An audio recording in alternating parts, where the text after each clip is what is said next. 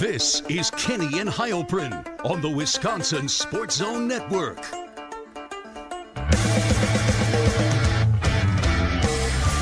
It is Kenny and Heilprin podcast special. Again, obviously no live show with the Brewers playing later tonight. Zach Heilprin, good afternoon. Good afternoon, Ben. So I figure like this is a podcast, so it's not on radio. There's no call letters or call numbers. I am going to say, though, since this is only on the podcast feed at Kenny and Heilprin, rate, review, subscribe, do all that stuff. I figure going forward, if you want us to talk anything going into the summer, whether it's about this team, looking backwards, previous teams, program as a whole, if you leave a 5-star review, I can nearly, and by nearly, I mean 98%, despite Zach's veto power, I guarantee you we will answer it. 5-star review with the question, the comment, whatever it is, up on the podcast page. We will definitely get to it in a future show as the dog days of summer continue. So, Zach, imagine, no, just a second. Imagine thinking that I would be the one that turned down engagement as opposed to you. Like, come on now. You are a noted person that does not take phone calls. We've had phone calls these first 3 months. You've taken one. So I think I think people that don't get their question answered, look at Ben. Look at Ben first, please. Well, in my defense, the timing of the show, not the best. Sometimes there have been calls while we're in the middle of a very captivating and interesting conversation. There are a lot of factors that go into it. I will say also for the first couple weeks, there was a certain reason I wasn't going to answer the calls that you and I both know that we don't have to really get into, but there are reasons behind most of the things I do. But yeah, if a 5-star review on the podcast page with whatever comment you want answered, and we can craft a show around it as we get into June and July. So Zach, we ended our last show and without knowing what would come this week, but we're talking about Jesse Temple's State of the Program article in The Athletic. Again, great article. Everyone should go read it. And we did a little rapid fire of what we think, if we had to guess today, Wisconsin's record would be at the end of the regular season. And we both said 9-3. Now, interesting enough, we didn't get into it much past that. Interesting enough, betonline.ag earlier this week put out win totals for the college football season. And Wisconsin's was set at 8.5. So you and I both thought at first glance that they would go over. But I ask you first, what were your first thoughts when you saw this, the first Vegas win total for Wisconsin season? I mean, it certainly would appear that they do not think that there's a lot of greatness in this Wisconsin team. 8.5 it seems low. And I think I've never, maybe you can answer this for me. It's just the regular season, right? Or is it, are they including potential Big Ten championship game and bowl game in that as well? No, it's always the 12-game regular season. Cool. That's what I thought. Wanted to make sure before I said this. I when that came out and you mentioned, we talked about it last week. I can kind of see, I see 6 wins, right? Like I see 6 wins that they're going to get. And I don't know if we want to get into this right away, but that's what when I immediately thought 8.5, I'm like, all right, well, they don't expect greatness. So I went back and looked at the schedule, went game by game, and you would think that they're going to be 3-0 through the first 3, right? So they go to Ohio State undefeated, likely lose to Ohio State, come home, they beat Illinois, right? We expect that to happen. So that's 4 wins.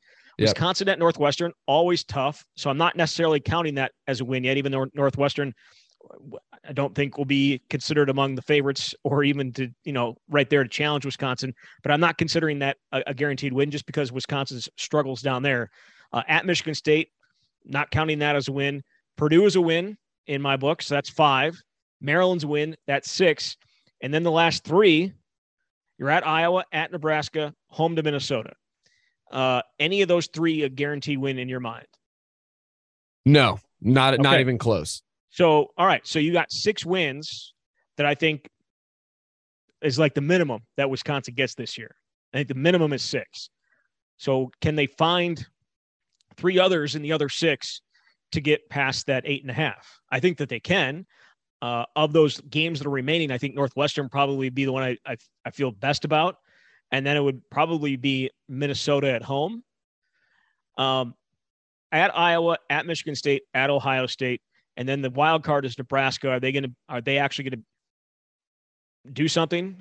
Are your Nebraska Cornhuskers going to do something this year and make that game noteworthy? I don't know that, but there are 3 games I don't think they're going to win with Michigan, at Michigan State, at Iowa, and at Ohio State. Then there's just some toss-ups there. I had a very similar first reaction when looking through the schedule. I might be a little more lenient towards Wisconsin for the Northwestern game. Part of that homerism. We call that homerism, Ben. Partly homerism also, and I know you don't subscribe to this maybe as much as I do, but ESPN SP Plus does have Northwestern as the 85th team. Like, not only are they going to be down this year, but they are going to be super down. Like last year, they were down at 106, and we saw their struggles throughout the year. I'm not sold on this being the even year Northwestern team that we've seen for a couple of times go out and win the Big Ten West. So I might be more confident in that showing, but I looked at it similar. I see 7 wins that you can nearly chalk up. The only out-of-conference game that might give you a little bit of scare is Washington State because they're in the Pac-12. And yeah, Cameron Ward at quarterback should be electric, but their roster around him is really suspect. Right now, Wisconsin is 14-point favorites at home in that game up on FanDuel. So I think it's safe to count that as a win for the purposes of this exercise. I'm going to count Ohio State as a loss. I don't have any confidence they go in and win that game. And then the other 4, so there you have 7-1. You would need 2 to hit this over of 8.5. The final 4, the ones you were talking about, Iowa, Michigan State, Nebraska, Minnesota, I have 2 that I lean no. And that's at Iowa and at Michigan State. And then 2 of them I lean yes in terms of winning. That's at Nebraska and versus Minnesota. I think the more interesting way to look at this is because I think a lot of Badger fans looked at the number, and there is some juice on it going over, meaning Vegas figures it'll get more action on the over.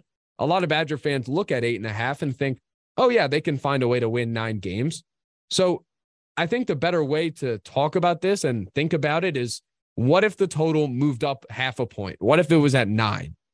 Zach, do you think Wisconsin has a better chance this year of winning 10 or more games or fewer than 9? If you had to go over under and a push is out of play, do you think they have a better chance of going 8-4 or worse, or going 10-2 or better? I think with this schedule, I would say 8-4, just based on the schedule. And again, this is all going to come down to, I have a ton of confidence in their defense being able to be at the level that they were last year, or at least approach that level. So I think that they're going to stay in almost every game, perhaps maybe outside of Ohio State, just because of Ohio State's offense and what it's going to be. I think they're going to be in every single game. But can their offense, do you have confidence in their offense, specifically Graham Mertz, to be able to win close games and be able to put up points against quality defenses like you're probably going to see when you face Iowa, when you face Michigan State, when you face Minnesota? So that's where it comes down to me. And what I saw in spring, I'm not overly confident at this point. Again, I still believe that Graham Mertz can be good. My confidence level in him being great is way very, very low, but I think he can still be good. And if he can be good, then the offense has a chance to put up some points against these teams, and then they will win a double-digit number of games because they have the defense to do it. But my confidence at this point, as we sit here on May 26th, isn't high on that aspect of it. This sucks because I agree. If I had to pick the over or under 9 at this point, I would lean towards the under. And one factor here that obviously the big picture of Graham Mertz and the offense is important, and it's going to be one of the biggest storylines. Also, the fact that we've talked about this a bit, but you go down the stretch of the year, those or the 4 important games that I'm looking at as ones that will flip the tables, either in the positive way or the negative way: Iowa, Michigan State, Nebraska, Minnesota. 3 of 4 of those are on the road. And so far through Graham Mertz's career, and there are weird asterisks here, but he has struggled a bit more on the road than he has at home. Now, the tough part here is when I look throughout his career, I think, and correct me if you disagree, that he has had one big-time road game in his career. That's at Minnesota last year. Yeah, I mean, because there weren't fans in the stands for the first year of his tenure, right? Like, so I think you throw that entire season out, whether it's home or road, it didn't matter because there was nobody in the stands at most of the places they were at. So, at Minnesota, I guess would be the one big road venue they played in last year. Right. And maybe Purdue last year, but the other ones were Illinois, Rutgers. Those don't classify as big time games. And I mean, that's a Purdue program that hasn't beaten Wisconsin since like 2004, 2003. It's been quite some time. So I guess a big question I would ask here is Graham Mertz able, because he has shown some good signs at home. Now, the Michigan game was tough, but remember, he got hurt. He got knocked out of that game. The Penn State game was very tough for obvious reasons, the red zone fumbles. But a lot of those struggles and the bad numbers last year we saw at Notre Dame, which I classify as maybe a 50-50, a lean road. But I'm talking outside of Camp Randall. The struggles last year were a little more than they were at home.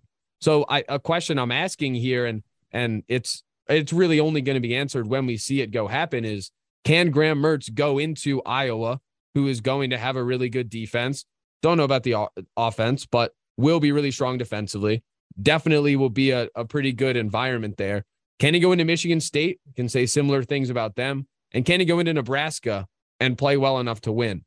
Because I think while I don't think I can make a big, say, sweeping conclusion based on his performance home road last year, like I have the numbers in front of me, but the quality of opponent was really weird. And the Purdue game, he only threw 5 passes.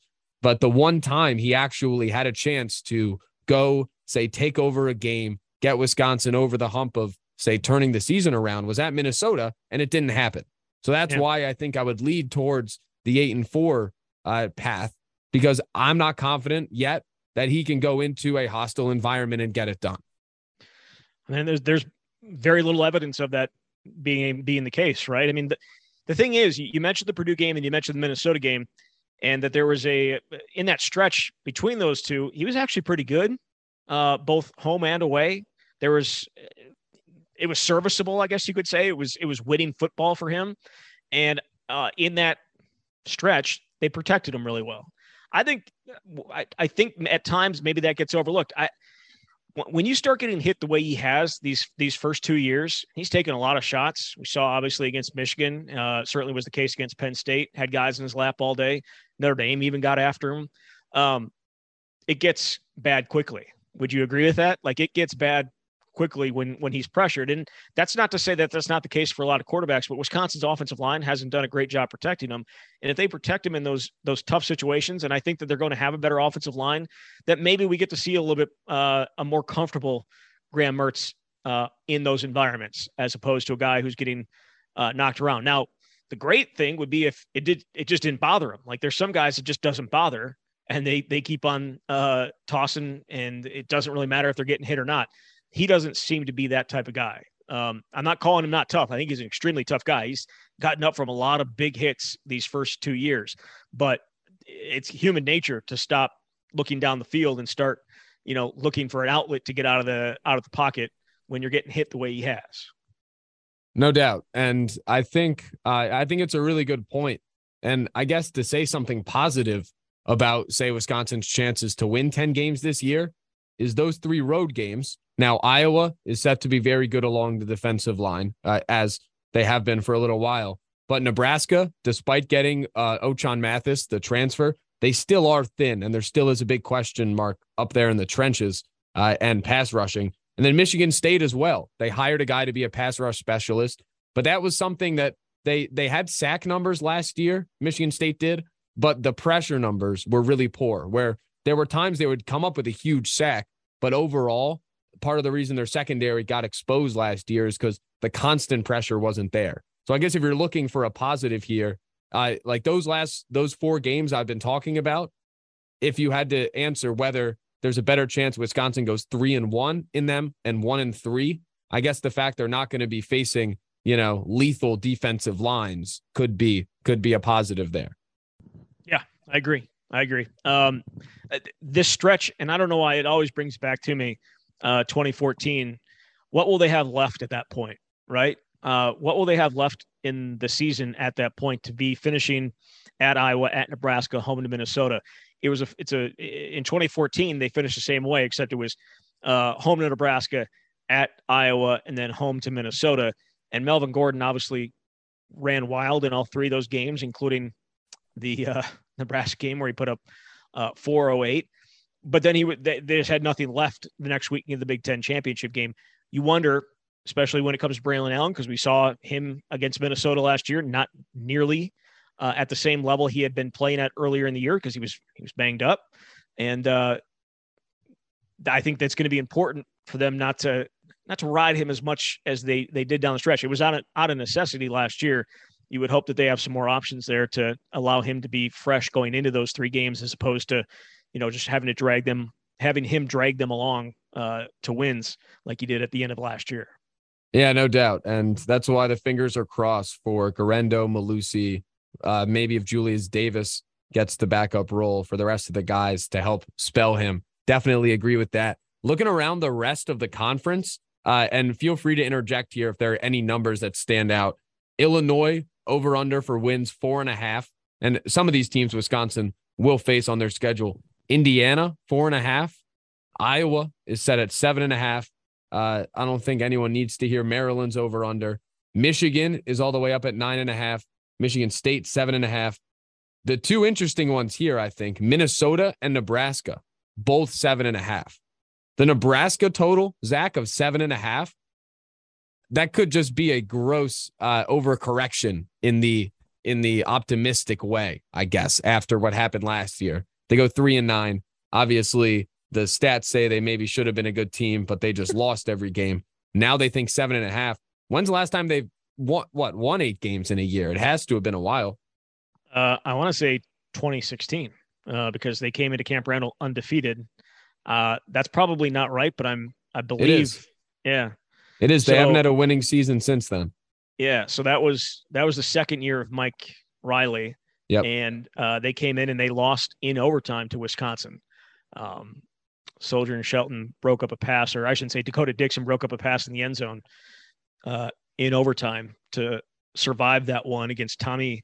What was his name? Was it Armstrong? Tommy Armstrong. Yeah. Tommy Armstrong. Yeah. So they saved, they held on for that one. But yeah, the best 3-win team ever, right? I believe is what you called them last year. Yeah. And that wasn't hyperbole. It was now, I mean, it's a little bit of hyperbole. Psycho. It's like, I'm not the only psycho on this take, if you will. Most 3-win teams are horrendous, right? But they actually showed signs of being a really good football team. Vegas really liked them throughout the year. They just found a way to hand away every game, which I will say is part of winning and being a good football team.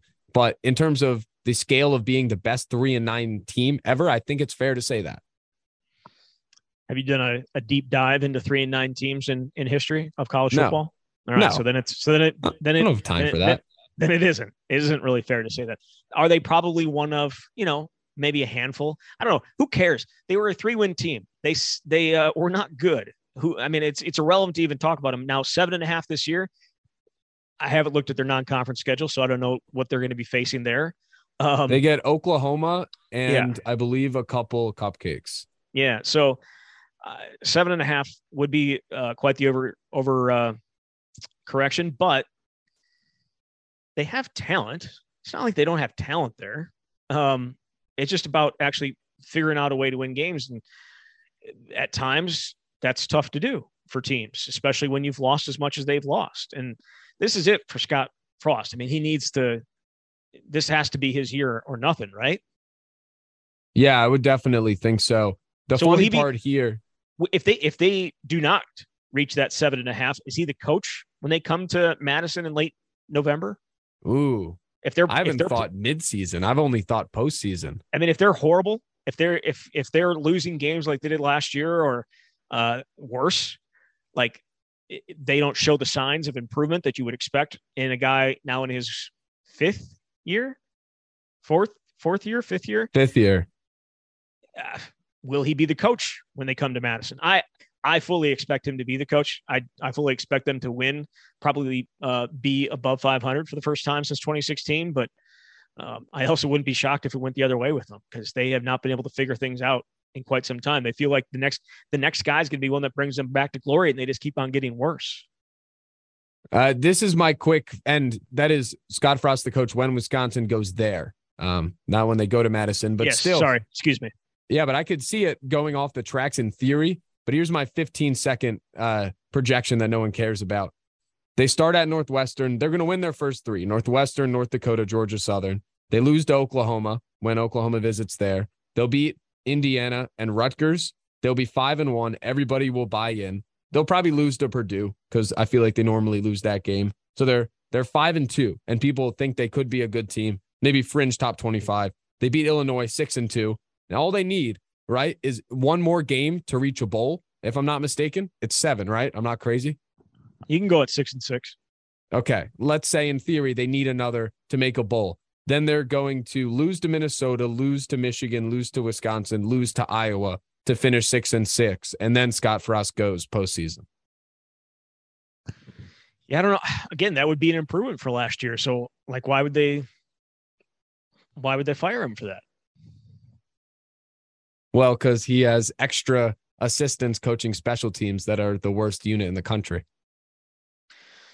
Yeah, again, I think things in Nebraska are going to continue to get better with NIL. I think they're going to be able to put some money. That team is the Green Bay Packers of Right. Nebraska.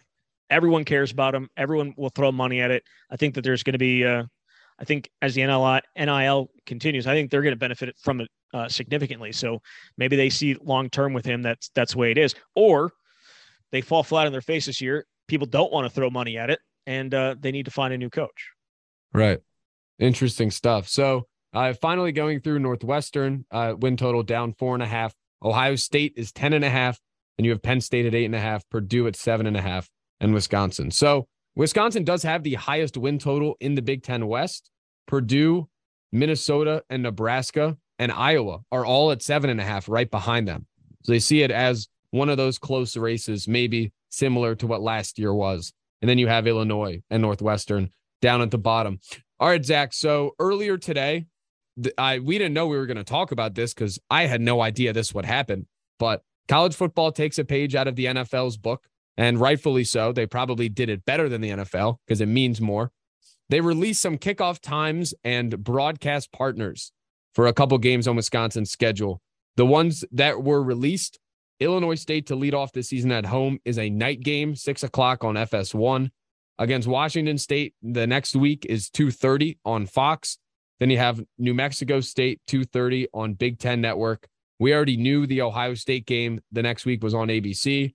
And then moving forward, at Northwestern and at Michigan State are both either 2:30 or 3 p.m. games. And then home against Purdue is a 2:30 or 3 p.m. game. Do you have any big takeaways from this or instant thoughts? Well, it depends. Do you like early games or do you hate early games? If you love early games, this is not the schedule for you. If you hate early games, this is definitely the schedule for you. But I think it's pretty clear when your team is when the schedule that you have as a team is not great, you're going to be playing a lot more 2:30 games, which is a complete reversal of what it used to be. It used to be the marquee games were 2:30 and 7 o'clock. And now the marquee games are the 11 o'clock, at least in the central time zone, the big noon kickoff. Those are when some of the best games are on the air. And now with Wisconsin scheduled the way it is, not exactly a ton of marquee games, especially at home, I guess I'm not overly surprised by the 2:30 or 3. I will say I feel like the homecoming game against Purdue being 2:30, that feels like always an 11 a.m. game. But otherwise, I don't really have any thoughts on it. And everyone's, saying, oh, thank God, no 11 a.m. kicks. Wait till that last month. We'll see. There's some important games there that potentially could end up in that 11 o'clock slot. I was actually going through this last week to see if Wisconsin would it was when they announced the ABC game with Ohio State, to see if Wisconsin would get any big noon games. The ones I wrote down were maybe at Iowa and then maybe when they're at Nebraska, although Iowa, Minnesota's that week. So it kind of depends on where the conference and the division stands. I mean, myself, when I looked at this, listen, I like 2:30 games. I prefer them to a large slew of night games. I think It sucks that the night game has to be Illinois State to lead off the season. If you're going to have a night game, I would like it to be a marquee one. Yet that has to be said, while also understanding that Minnesota is probably their only big time road game or home game, this year. So even the Purdue game, I mean, that doesn't come close to what, like, that Minnesota game is going to carry a lot of weight.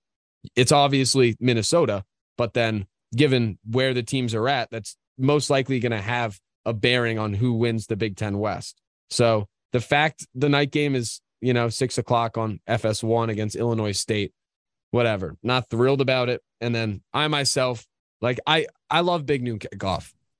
I love being in the I love being in the premier time slot, I guess, of the conference, right? Because there's no 3:30 SEC game. And yeah, you see the ABC game at 7 bounce around the country. But I feel like the big noon kickoff has become a mostly Big Ten, and throw in the Big 12, but mostly Big Ten premier game. And when Wisconsin is in it, I don't know. Proud is not a good word, but it is. I get excited when they're going to be in that time slot. So I was disappointed to learn to have my hunches confirmed that most games are going to be 2:30. For those that like to tailgate and all that stuff, 2:30 games are good. I like them. Ohio State, I don't know what it'll be, but it's on the road. I wish they had better games at home so we could get big noon kickoff. That's where I stand. Yeah, and we'll see. Obviously, I think with the divisions likely going away after, I don't know when that's going to be, but they've removed some of the schedules for 2023 and 2024 from websites. So potentially as soon as next year, I don't know what exactly that schedule is going to look like, but you would hope that the home schedule that they have this year, after last year's was as good as anything that they've had, to now have the one that they're going to have this year. You would hope it doesn't happen again, but when it is what, I guess it is what it is. I don't really care. I'll say this. I used to hate 11 a.m. games, because when you would go to games, you didn't want to have to get up super early to get down there or to start tailgating or to whatever, now 2:30. Now I prefer 11 a.m. games, because I get there, do the game, do the coverage, go home, and actually have some time to go do something else throughout the day. That's not the case. That's a selfish point of view, which of course I will always bring. But at this point, there's just not enough games. There's not good games to put at noon. There's just not. Yeah, when I was in college and I was mostly drinking for these games, last year. 2019 was the last time, actually, really. Yeah, but you were in college in 2020, weren't you?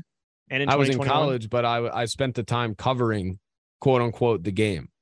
Quote unquote. Plus, there wasn't really any, there wasn't it wasn't like a normal, you go out and you're at bars all day. There obviously wasn't much going on in 2020. Yeah. So I do want to ask you this. I saw a tweet about this. I wanted to get your thoughts on it. Matt Bells, who writes for Sports Illustrated covering Wisconsin, said that having a lot of 2:30 games should make travel easier for recruits heading to Madison. Do you agree with that? I haven't really thought about it in that light. Yeah, I mean, you think about where they're if they're playing on Friday night and then jumping in a car early Saturday or and that type of stuff, it can be tough. So yeah, pushing that game back a little bit gives them another 3.5 hours to work with. Certainly can't hurt. I don't think 11 a.m. games are helpful for recruiting. But I think to be honest, I think it's about the opponent too. If you're a recruit, would you like to come see a really good game against a really good team in a really good environment, that type of stuff? I think you probably would take that at 11 a.m. over, playing New Mexico State at 2:30. But I don't think it can hurt. It's certainly a good idea by Matt. I certainly don't think it can hurt. Right. And winning obviously helps. Last thing, only a couple minutes left. Again, if you want to have an input or have thoughts heard on something that Zach and I will get into as June and July approach before the season starts, leave a 5-star review on the podcast page, and in the comment, say whatever the question is or whatever the thought is. We will definitely get to it. Not on radio now, so I can pump up the podcast and not, have to read call numbers. So final thing, along with the time announcements that we just talked about, there were a couple bowl A lot of the bowls, I believe, if not all, were announced. And obviously the Duke's Mayo Bowl social team probably does too much most of the time and need to learn their place and need to stop all of this hoopla. After years ago, they clearly framed Graham Mertz and used it as a PR stunt to have the trophy broken. But they did post that the Big Ten and the ACC will be playing in the Duke's Mayo Bowl this year. So, Zach, I wanted to ask you, do you have a prime candidate in the Big Ten of the head coaches to win the Duke's Mayo Bowl and get covered in mayo afterwards, which they did a year late, by the way, because Paul Chryst should have done it. There's literally, and I remember watching that game and them talking about it because it looked like there may have been something in there. But again, it's mayo. It doesn't necessarily go out very quick. We saw last year the winning coach, whose name I'm now forgetting. Beamer? Was it Shane Beamer? I believe so. And they dumped it on him, and like the people that dumped it on not strong enough to hold the thing up, and it like cut his head because they dropped it. But I thought, like, even if you just fill the entire thing up with the Duke's Mayo packets and drop it, like that would have been fine for Paul Chryst and said it was Gatorade or water or whatever it was. Me personally, I think it needs to be Paul Chryst. I don't necessarily want to go to North Carolina in December, but I kind of would just to see it happen to Paul Chryst. Paul Chryst,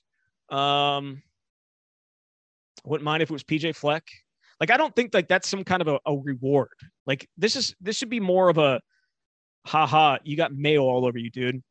More than congratulations on winning the Duke's Mayo Bowl. It'd be more funny, I think it is for anybody to do that than it is some kind of a reward.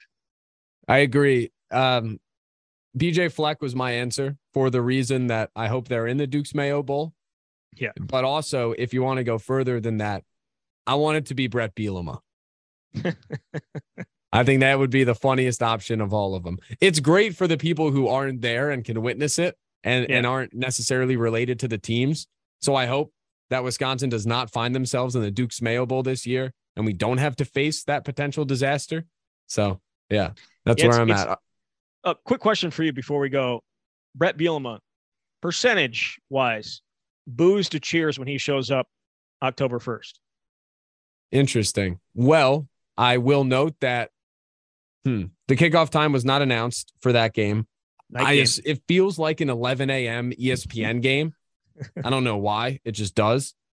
I feel like the stadium will not be full enough for those reactions to be really heard. I know that, let's say, the students that are closer to my age will not hold as much of a grudge against him, given the fact that they weren't in school, obviously, back when he was coaching. So the fact that they all won't be at the game maybe won't really cater to that. I think there will be more boos. I think it'll be a mix. I think, like I asked for a percentage-wise, so I'd probably say 60-40 boos to cheers. Look, it's been a decade. It's been over a decade. No, it'll have been a decade this fall since it happened. And what he's had to go through since then, he's been at the lowest rungs of what you can be. Like, he has taken an absolute karma beating since leaving Madison in 2012. And I think eventually he's going to have Illinois be competitive, but and they were competitive in a lot of games last year, but it's been a decade and he's gone through a ton and he's deserved every little bit of it, in my opinion. But is that because he blocks you on Twitter? It doesn't. It actually has nothing to do with me being blocked on Twitter. The way he left, the way he crapped on Wisconsin after he left, and the way the karma thing all plays into it. Why there was a lot of distaste for Brett Bielema. At this point, it's been a decade, and he's been while Wisconsin has continued to prosper, he did not. He went the absolute other way. It's not on a level of Gary Anderson going the other way, but it was pretty bad, and he got paid a lot of money to do it. But it was really, really bad for him. Like, he could have been coach at Wisconsin for the rest of his life. And he didn't want to do that. And he paid the price for it. And I don't think people are going to hold it against him because they've been better. They have been. They've been better. It's not like Brett Favre Packers type of like acrimony type of thing where at the end of it, Green Bay came out on top because Aaron Rodgers was really good and they went and won a Super Bowl. Wisconsin has not won a Big Ten title since then, but they have been a better team and a better program than anything that Brett Bielema has been a part of.